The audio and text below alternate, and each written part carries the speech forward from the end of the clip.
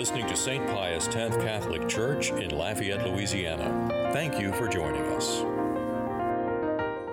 As we celebrate this fifth Sunday of Easter, we continue our catechesis, I guess, or exposition of the seven sacraments. And this week we will explore the anointing of the sick, a sacrament in some places that's underutilized, but here at St. Pius, you guys are aware of it. Get plenty of calls, I guess you could say. And you know, as we think of the anointing of the sick, it is simply an extenuation of our gospel reading today, and we'll talk about that in a minute. But we have to have the background of what we've been talking about all throughout Easter. That is that Easter is new growth. New growth meaning a new growth in Christ. And I had mentioned that for me, Lent is easier than Easter because in the end, during Lent, it's kind of an examination of myself in where am I failing, where do I need help, where do I need to be strengthened, and where do I ask God for that grace? And then at Easter, He gives us the grace. But when He gives us the grace, then we have to change. We have to repent. And to me, that strength is more needed during Easter. It's harder to change than it is to examine and simply look at our sins and then ask God to forgive them. And so when we think of Easter and we think of growth, we have to remember that, you know, in our Easter promises, it's about salvation. It's not about our earthly life. So in our first reading, we hear about the various widows complaining that they are not getting their fair share of the portion, and that the apostles are having to deal with this. And I always giggle at that, thinking, maybe things don't change. There's not complete peace, but there are never any complaints at St. Pius about anything, Everything is all good, right? But we think of that as an example of, okay, there's still tension, there's still work to be done. And so we look to our second reading, and we remember that we are a house hopefully built upon living stones, that Christ is living with us. He's with us, and He's alive. He's a living God. It says that in the gospel so many times. He's not simply a God who is up there in heaven, away, kind of looking at things and directing traffic. He actually dwells within us. And He is with us at all times. And that we are a house being built upon that living stone. So we ourselves become living stones. Living altu Christus. In other words, living a life in Christ and being a light in this world. And so we get to the anointing of the sick. And the scriptural basis of it comes from the book of James, chapter 5, verses 14 and 15. And it's very clear what the Bible says about anointing of the sick. I can't really understand why other faiths don't do it, because it is that clear. In that passage, it says, "Are there any who are sick among you? Let them send for the priest of the church, and let the priest pray over them, anointing them with oil in the name of the Lord. And the prayer of faith will save the sick person, and the Lord will raise them up. And if they have committed any sins, their sins will be forgiven them."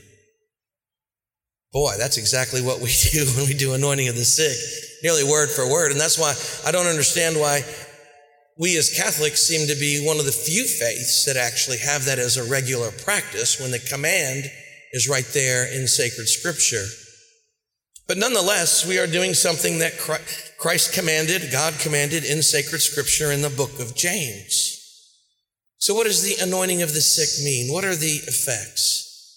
Remember, we're talking about salvation. We just talked about the fact that the world maybe isn't going to change in the sense of trial and struggle. And Jesus had His own passion, but that has been redeemed. See, that's the key we have to remember, is that there is nothing arbitrary about what God does and what we face. He is aware of exactly where we are and exactly what we're doing and exactly what we're thinking, because He dwells within us. And so when we struggle, when we suffer, that is no longer arbitrary. The Old Testament would say that's punishment. It's not. It's not punishment. It's not arbitrary. It's not because God doesn't care. It has now been redeemed, that there is a salvific effect. And what that means is somehow, some way, we are being drawn closer to Christ, us and those around us, in the circumstances that we have. I use this very small example, but it works. When I go and visit someone at the hospital, I usually get comment something like this: "Father, I hate to bother you. I know you're busy." And my reply is that that's precisely what I'm here for. It's why I was ordained. I love going to an anointing of the sick because I know that God is going to work through me and teach me in the person that I'm going to see. And you do learn so much from those who suffer and suffer well. I'm not where many of them are spiritually, but God gives us the grace at the right time. But I tell them, I said, look, this isn't arbitrary. God knows we're here. I wish I wasn't here, sure. Not because I don't want to be here, but because I wish you weren't sick. But you are, and I am here. And I also know that me praying with you is good for my soul. And so very much in a way that your illness is bringing me closer to Christ. And in that way, we can see the salvific effect of what it is and not kick back and worry and say, why does God not love me? He does, but we define love as the ultimate salvation. And so when we think of the gospel reading today, don't let your hearts be troubled. You have faith in God, have faith also in me. You know, that second line is, after "do not let your hearts be troubled," as we hear over and over again, it can be an imperative. In other words, you have faith in God, have faith also in me, that we know that Christ would never abandon us. And the effects of the sacrament of the anointing of the sick come from this dynamic of Jesus coming and being with us. I'm going to come back and make a place for you, right? I'm going to take you to myself. That's the anointing of the sick. And so the first effect is that our sufferings are united to Jesus' passion. Our sufferings are united to his passion. And so in being united to his passion, that means that there's a salvific effect because his passion was salvific, right? And so that's the first thing, is that we unite our sufferings with Christ's passion. And going back to Holy Thursday, I'm not expecting you guys to remember a homily from Holy Thursday, but going back to that, remember Jesus offering in the garden, "Father, let this cup pass me by, but not your will, but not my will, but your will be done." That's the prayer that we try to make. And I mentioned over Easter that I have never been able to make that prayer 100%. Now, I know that God will give us the grace we need at the time. So I would see somebody else and I'm like, man, they're strong.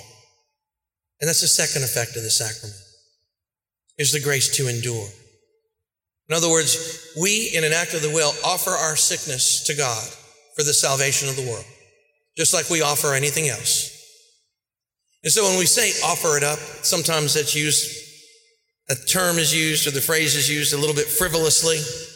You know, I usually hear it when I'm with some priest friends of mine and I'm complaining about something, never about St. Pius, of course, but you're complaining about something. And when they've had enough, they kind of say, Jim, you just need to offer that up. Meaning, shut up. We want to move on to something else, you know? But it is that grace to offer up, and it takes grace, and that's why it's a sacrament. Because a sacrament is a channel of grace to give us the strength to unite our sufferings to Christ and to offer it for the salvation of the world. That is much easier said than done, particularly in a serious illness, in someone who may be younger, who we would expect would be having a longer life than maybe they have. And so we think of those two effects, uniting, enduring, and that courage to endure, and then we think of the forgiveness of sins. It says it specifically in the scripture passage. Their sins will be forgiven them. And so if someone is unable to go to confession, sacrament has the effect of the forgiveness of sins. If you recover and you're able to go to confession, just like anything else, you should confess your serious sins. And then lastly, we think of being prepared for eternal life, and that we are able to hopefully know of that presence and be at peace. And we are able to come to know God, that if physical healing is something that's conducive to our soul, then we want the sacrament to provide the physical healing. If not, then we trust that whatever happens is the best in the sense of salvation. We know that each and every one of us one day will be the center of attention at a funeral. That is for sure. Some sooner than others, some surprisingly sooner than others. And we always have to be looking at that day as a day of birth into eternal life. And it's something that I don't think we like to talk about, but it's real. It's why Christians live. We live this life to be with God in the next. That's our ultimate purpose. And so we know the day will come. It's just a matter of when and how. And we always have to be attentive to that and vigilant about that. And this sacrament also provides the grace to be at peace and knowing that God has everything under control and in his plan as it relates to salvation. That we need not be anxious. We need not be worried. We know that he's going to do everything that he needs to do in order for us to come to him. The only question is if we ourselves engage and allow him to do it. And so we think of, again, our gospel reading today. Don't let your hearts be troubled. You have faith in God. You have faith also in me. And in my Father's house there are many dwelling places. And know that he will come. He will prepare a place for us and come and bring us back to himself so that where he is, we also may be. Doesn't mean that we're not sad. Doesn't mean that we don't have grieving.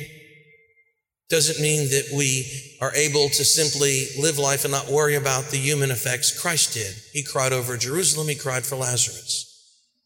But at the same time, in that faith, we know that God is our rock. He's a living stone. He is within us. And no matter what this life throws at us, no one can take that away from us.